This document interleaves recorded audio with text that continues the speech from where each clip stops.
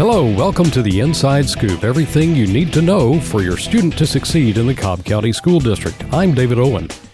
This episode is called Supporting Your Student with Autism, Dyslexia, or Disability. Today, we're joined by two special guests. By special, I mean they lend their hearts and expertise to our students who are challenged with special needs. One is our Director of Special Education, Ms. Susan Christensen, and the other is Cobb's Director of Student Assistance Programs, Dr. Laurel Kennard. Ladies, thank you for coming by. Our pleasure. Thank you for having us. This podcast title may have caught the eyes of our listeners because they have someone in their family who's challenged by either autism, dyslexia, or some other disability. We've got about 113,000 students in the district. So about how many of those students would you say represent our special needs population? At our last count, which we did in the spring, we have about 15,000 students with disabilities that we serve in the district. Wow, that's quite a challenge, not just for families, but for the district, too, I would imagine. It is quite a challenge. Let's start with a parent's perspective. How would a parent who has a child about to start school identify whether or not their child has a disability? Well, every school has a problem-solving team, and that team helps the parents and the teachers work through a process called response to intervention and instruction. And the team meets with the parents and listens to the parents' concerns, listens to what the teacher has learned about the child, and they work through developing some research-based interventions that they feel would meet the needs of that student. And once they have determined what they think might be effective in the classroom, the teacher implements those and monitors the student's progress. But the team is always ready to meet again and discuss the child's progress and whether or not they have met their goals. And it's that process that really helps us determine whether or not the child might need some further evaluation. And at that point, we may be looking sometimes at a special education eligibility. Okay, so with that in mind, what makes that child eligible? Well, what we would do then is conduct a psychoeducational evaluation on the child. And when we do that, we're looking at several areas. We look at intellectual functioning, cognitive processing, social emotional functioning, academic skills, and then we share that information with the parents and the school team. And it's that team, along with the parents, that determine whether or not the child is eligible for special education. Okay, so let's go back to that new that parent of a new student who's concerned with his or her behaviors. To go back through your answer, that basically means that if they are concerned about their child's progress in, I don't know, playing with blocks at home or what have you, then they could pick up the phone and call their school and ask for such an evaluation? Well, the first place to start would be with the teacher to express their concerns, and the teacher would then bring together that team of people. And that team generally includes the school psychologist, the school counselor, other special education representatives at the school that can sit down with the parent and help them devise some interventions that might be helpful in the classroom for the student. And we want to do that first before we look at special education, because for a lot of students, we can come up with some solutions to help them in the classroom without needing to go to special education. Okay, so there might just be some mild thing that the parent could do at home to mitigate whatever the challenge is. That's right. That's interesting. Okay, so once they're eligible, and we know that Cobb School District is going to be providing special services to help this child, what's next? Well, once they're eligible for services, then we sit down with the parent and have an IEP meeting, an individual education program meeting. But eligibility is also part of that meeting. So we have to determine that based on the evaluation that's done and the information we gather, whether the student is eligible for services based on the state criteria for the different eligibility categories that we have here in the state of Georgia. Okay, so it's not just a matter of this child is, quote, a special needs child. It's what services specifically this specific child needs at this specific time. It sounds like a very detailed kind of process. It is a detailed process. Once they are determined eligible and we sit down for that IEP meeting, then we look at the child's strengths and weaknesses and determine, based on those weaknesses, what support they might need and what we would have to do as far as goals and objectives in order to help them be able to be successful in the general ed curriculum. So we determine those goals and objectives, and then we determine which services they might need in order to make progress. Well, what are some examples of the types of support that a student typically might get as a result of the IEP meeting saying this child needs X, Y, or Z? Right. Well, actually, the state gives us a continuum of services that we look at when we're sitting down with the parents and the school staff at that IEP meeting. Mm-hmm. And first and foremost, we start with the general ed setting.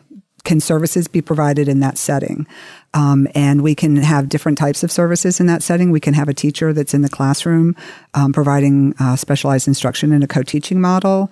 We may have students serve in a collaborative model, which would be not more like half of the time in general ed. Let me jump in here. Okay.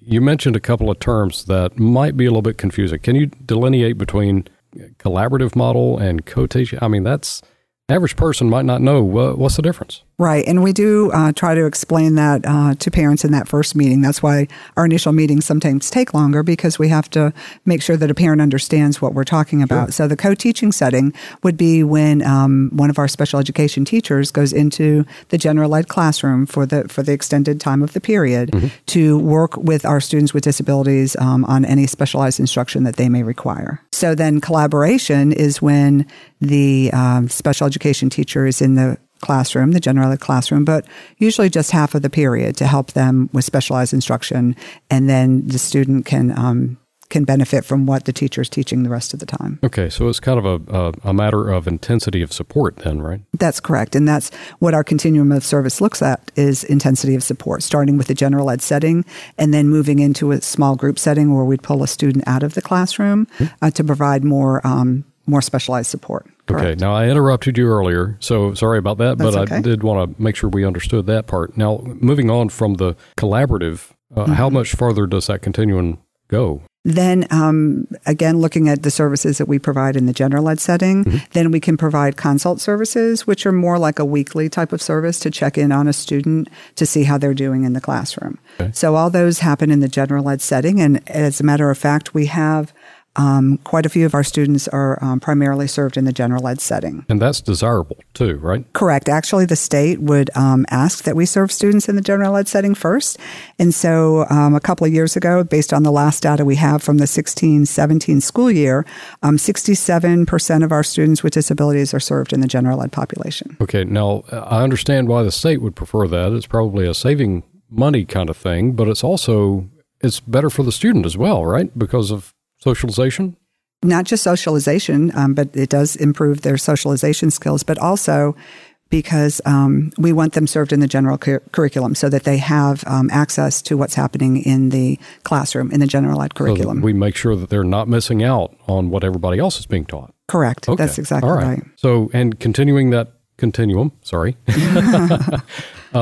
what's the other extreme? I guess that could be really full support for who knows what, right? Correct. As we move down the continuum, we have small group where students are pulled out of the general ed classroom, maybe for a period of day up to the entire day, and served by a teacher in a special education classroom.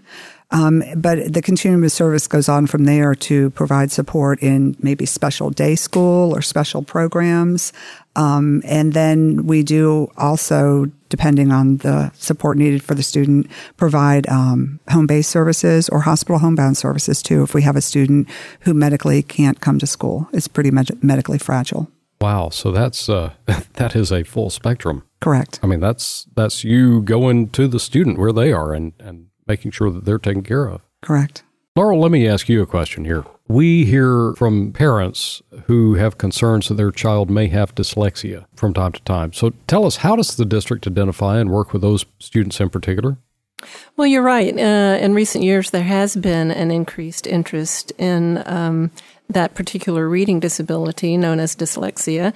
And these are students who typically demonstrate deficiencies in phonological processing and have difficulty with accurate and fluent reading and also with writing. So Our school psychologists that work in the district are very well equipped to assess the cognitive processing components that underlie this reading disability.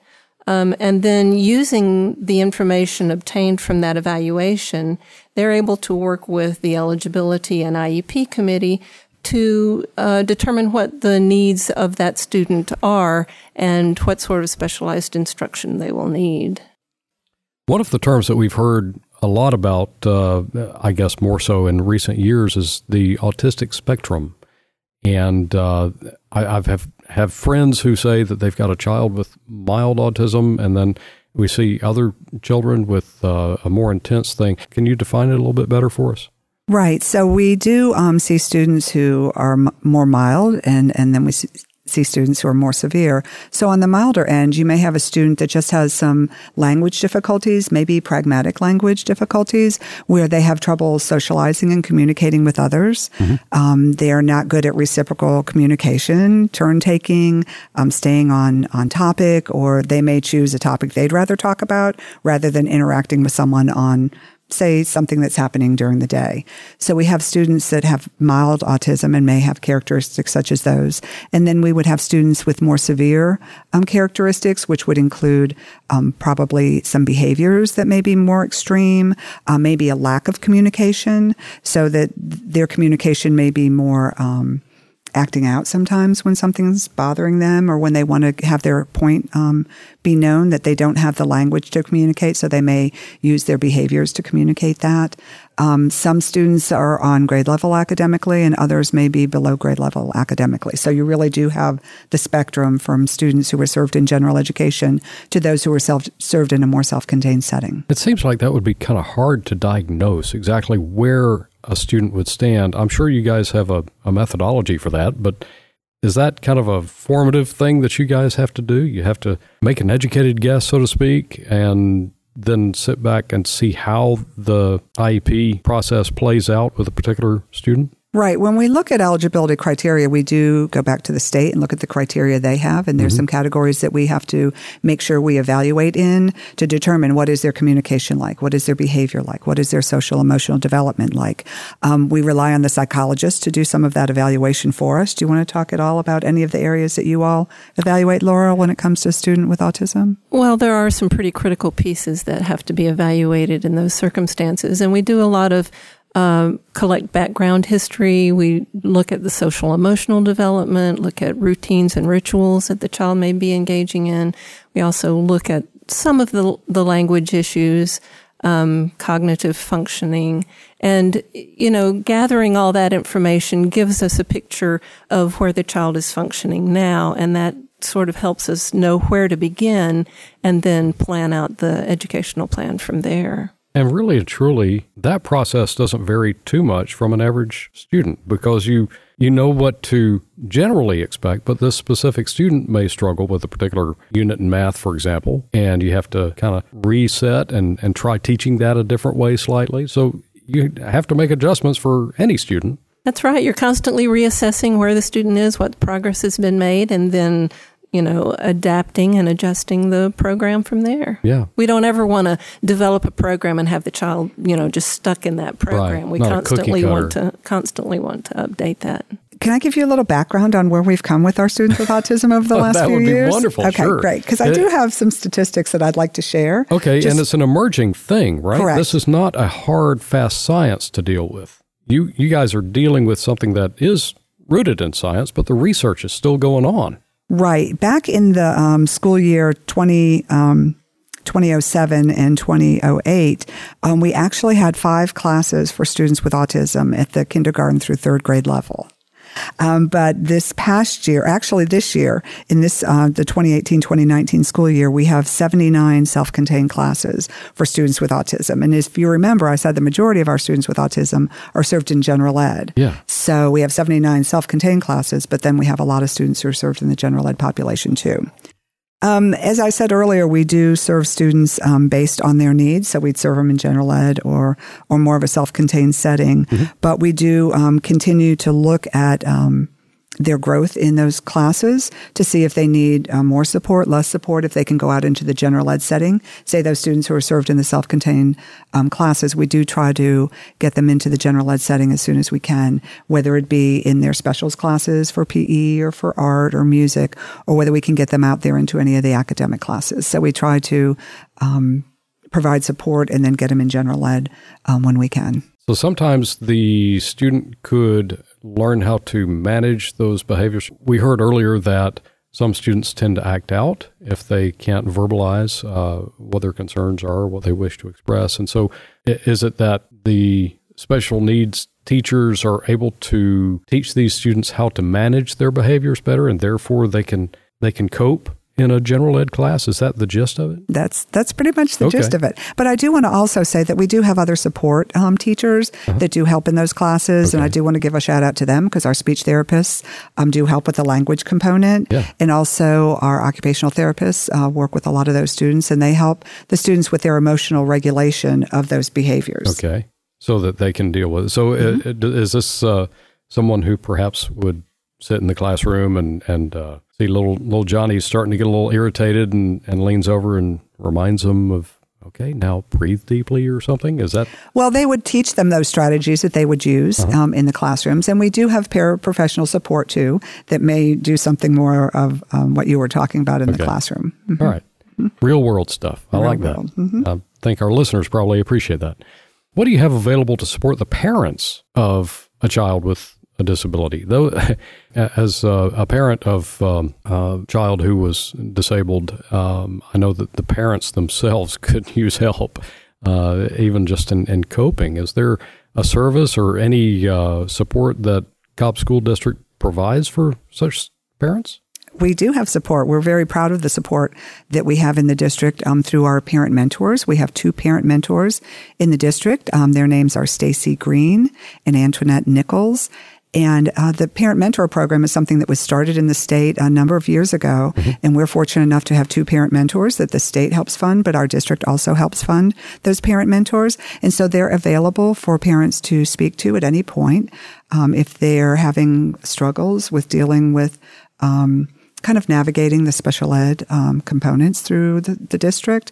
Parents can reach out to them at any point to talk to them. So they can be kind of like a parent advocate kind of thing? Or? I don't know that I'd go so far as to say parent advocate, but a parent, maybe advisor or a parent who has been through what they've been through, because our parent mentors all, and this is a state criteria, have to have had or have a child with a disability in the district. Oh, okay. And so both of these parents, students have been with the district for a number of years, starting with preschool. And so they've been through what these parents have been through. So it's somebody that can lend a listening ear and to help guide them as they go through their journey with special education with their student. Yeah, there's a lot of credibility in having been there, done that. Mm-hmm. That's awesome. Mm-hmm. Then they are awesome. Parent mentors, that's wonderful. But we're talking about a population of 15,000, did you say? Yes. Students with special needs. I know that doesn't necessarily mean that all those parents need a parent mentor helping them, but what do parent mentors do to be able to accommodate the, I'm sure, large number of parents who need help? They can't go one-on-one with everybody. Do they provide like seminars or trainings or? Yes, actually, we do have, if people go visit the Cobb County website, we do have a special education website, which is geared towards parents. It has a lot of questions parents might ask, but on that website is also a question about how I can get in touch with a parent mentor. And so linked on that question and somewhere else on that website also is the Parent Mentor website. So a parent can go and look at that website, and there's resources that are available for parents and also the trainings that our parent mentors offer. So they offer trainings throughout the year, and there should be a schedule up on that website of trainings that they offer not only during the day but also at night. Mm-hmm. And those trainings are provided usually by our staff. Sometimes the parent mentors may do the trainings, but it's typically our staff members who do the trainings, and they have just trainings on a variety of subjects. And actually those trainings go out to every parent with a student with a disability in the district through an email blast that the county sends out for us. And so we try to get that information to all parents. Okay, so give us an example or two of what kind of trainings we're talking about. Right. So probably our most popular training that we've done, or actually it's an opportunity for parents to come and find about resources in the district for their students. So in January of every year, we've done something called the Community Connections Resource Fair, and this has been very popular with our parents. So they can come, and we have anywhere from 30 to 40 vendors at the location, and the vendors will be more fun activities for their students. So we have movie theaters that come that will give them a schedule of when they have sensory-friendly movies that they would show. We have scouting representatives there for students who may want to join those types of activities. We have camps for art or horseback riding, but they're all vendors who cater to students with disabilities. And so parents can come and get information. Even just having that as a resource is huge. Correct. Because anybody who's got kids is constantly looking for ways to engage those kids in something. Keep them out of trouble, right? Mm-hmm. So or give them some learning. Give them some learning. And a parent of children with special needs is no less than that, and yet even more challenged, because not every option available to a child without special needs is available to a child with special needs. So, for example, those movies. Mm-hmm. You can't simply take, say, a child who's hypersensitive to sounds Correct. To a big booming thriller movie that the other kids would get to enjoy. So these theaters tone it down a notch or do something to help the child cope. That's really cool. Right. And so our parent mentors reach out to different companies or agencies and have them come to the fair. But we do also provide trainings on things that would be more pertinent to a parent being able to help their child. Like educational right, communication, behavior, that type of thing. And one of ours that we had last year that was very popular with parents was learning about the IEP process. So we're offering that a couple of times this year. Well, any training on a government process of any sort is probably welcome by the average person, but certainly that's good to be able to make the most of your IEP meeting. Right. It would be good to have that kind of an insight. Right, because we want the parents' input, so we want to help them understand what the process is all about. This slogan, one team, one goal, student success, that team is not teachers and educators only. It is parents. Absolutely. So that's fantastic that y'all are doing that. Listeners, you've been listening to a conversation with Susan Christensen and Laurel Kennard, two dedicated professionals serving our special needs students. Ladies, thank you so much for taking the time to join us. You can learn more about how Cobb serves our special needs students by visiting the district website at www.cobbk12.org and selecting departments on the menu at the top, then selecting special education. There you'll find a list of frequently asked questions as well as a whole bunch of other resources for you. And be sure to subscribe to this podcast on iTunes or Stitcher, and make sure your friends know about it too. And thank you for joining us on this edition of The Inside Scoop, a podcast produced by the Cobb County School District.